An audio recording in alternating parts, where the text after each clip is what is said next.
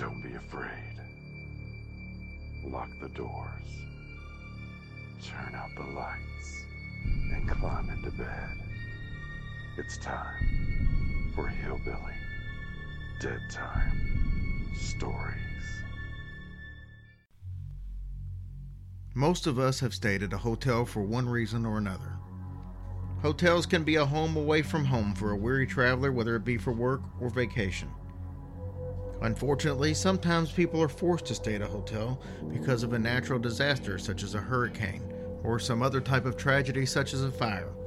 When you take into consideration how many people stay at a hotel over the many years that it's open, and how many people have died there due to natural causes, suicide, or even murder, it's really not that big of a surprise that hotels would be some of the most haunted places in the world.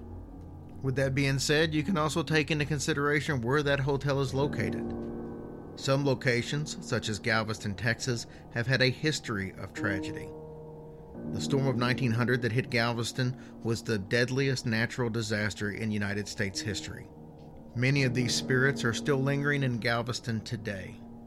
So the next time you check on the reviews of a hotel, you may want to focus less on how good the room service is, and focus a little more on if you're going to have an uninvited roommate.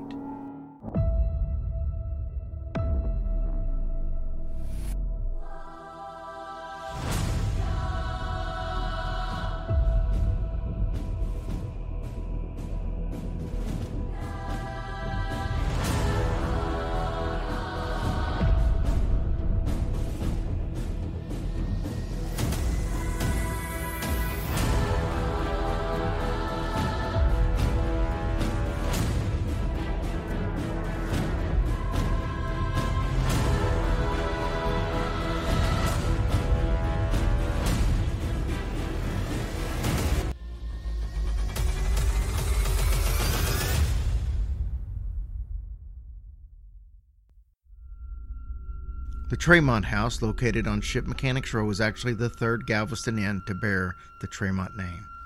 The first Tremont opened in 1839, before Texas was part of the United States. Located on Post Office Street and featuring long galleries extending the length of both floors, it was a mecca for traveling dignitaries, politicians, and soldiers. The hotel was only one of a number of buildings that was unfortunately burned to the ground during a raging fire in the summer of 1865, leaving behind nothing but ashes. In 1871, a group of citizens created the Galveston Hotel Company and hired architect Nicholas Clayton to design what was thought by many to be the grandest hotel in all of the South. The following year, Galveston's second Tremont opened on the corner of 24th and Church Streets. This hotel boasted an in-house barbershop, saloon, billiards room, and steam-powered elevator. During the storm of 1900, hundreds took refuge there, and Clara Barton used it as her headquarters during the city's recovery. The building eventually fell into disrepair and was demolished in 1928. The third and present incarnation of the Tremont House opened in 1980. It was created by joining the 1879 Leon and H. Blum building and the Belmont Hotel, which was originally constructed in 1870 as a commercial building. The next additions were a fourth floor, a four-story atrium, a rooftop bar, and a skylight. Now this elegant establishment occupies an entire block. The lobby gathering space features an exquisite rosewood bar, once tended by Henry Tougeau. Henry was the barkeeper and the proprietor of the Opera House Saloon in the basement of the Tremont Opera House. After the Opera House closed its doors, Henry took the bar with him and opened Henry's Cafe at the Stag Hotel. Henry sold his beloved bar and retired in 1913. Lost and alone without the work that he had loved, he committed suicide in the bathtub 5 years later at the age of 75. His ornate bar was found in disrepair at a local tavern in the 1960s. It was rescued and restored to its former beauty. Now installed at the newest Tremont, the bar is named in his honor. Henry may just be more than a memory, though, as staff and guests have witnessed paranormal activity in the bar almost since opening day. On Valentine's Day one year, each of the ladies on the bar waitstaff was given a long-stemmed rose by management. Gathering around the bar after closing, one of the ladies suggested that they leave their roses for the bar ghost. One waitress, scoffing at the idea of giving up her flour for a silly ghost, laid it across the corner of the bar as she retrieved her purse. An unknown force immediately sliced the bottom off of the rose, leaving the startled woman with only a thorny stem. The impish spirit of a little boy, fondly called Jimmy by the staff, plays in the kitchen, the lobby, the elevators, and the back alley of the establishment. He is rumored to be the ghost of a child who was run over in front of the Blum building in the 1880s. Jimmy is believed to be the cause of the glasses that move by themselves across the bar, sometimes tumbling to the floor. Henry probably enjoys the company. New employees usually experience Jimmy within a month or two, seeing the youngster out of the corner of their eyes. One employee in guest services saw a little boy playing behind a guest who was checking into the hotel. When he walked away, the boy didn't follow and seemed to disappear. When the employee later asked the guest about his son, he said that he was alone and hadn't seen the child. The most talked about spirit at the hotel appears as a Civil War soldier in full uniform.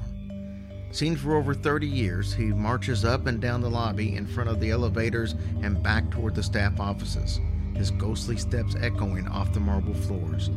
His apparition has also been seen in the bar and the dining areas.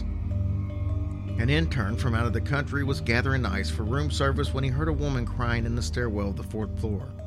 As he approached the sound to investigate, a strong rush of air brushed past him, and the sobbing just stopped. On more than one occasion, housekeeping has watched an older lady dressed in black walk out of the restroom in one of the guest rooms on the Belmont side while they were cleaning. The witnesses have always been sure that they were alone at the time. The phantom of a male victim of the 1900 storm is a bit more unnerving than his fellow ethereal residents. He creates cold spots on the 3rd and the 4th floors, especially active whenever there is heavy rain, lightning, or windstorms. He attempts to alarm witnesses in order to warn of an impending danger. Roaming the hallways and visiting rooms, he turns showers, lights, televisions, and ceiling fans on and off while guests attempt to sleep.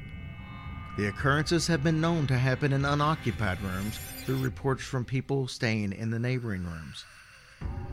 Loud claps of thunder cause the spirit to elicit loud moans, and a sleeping guest might hear whispering or breathing in his or her ear. Following Hurricane Ike, guests on the 4th floor described being awakened by the sound of their doors being shaken and loud pounding. The incidents were followed by the sound of one-footed stomping on their hallways accompanied by a distinct dragging noise. One guest reported hearing someone crying for help and rapping from outside the windows, which could almost be explained except for the fact that the room was on the 3rd floor. Most of the ghostly reports originate from the east side of the hotel, which was originally the Belmont. In that part of the hotel, more than half a dozen retired seamen died in their rooms in the 1960s alone. One unfortunate fellow mysteriously fell from a window on the top floor at 4 a.m. in the morning.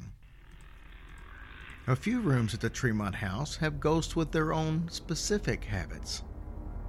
For example, room 219's roguish entity sometimes unpacks the luggage of guests who find the contents strewn across the floor when they wake up. In room 271, guests smell old-fashioned perfume, feel cold drafts, and get an impulse to leave the room.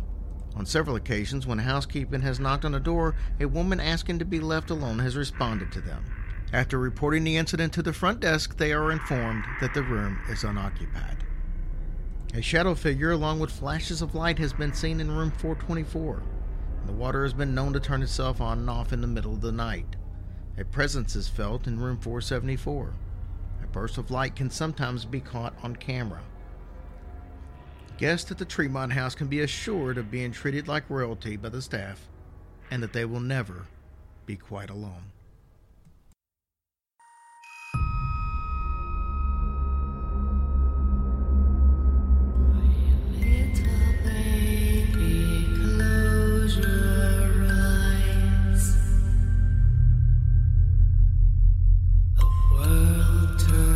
Dark, but your dreams are bright.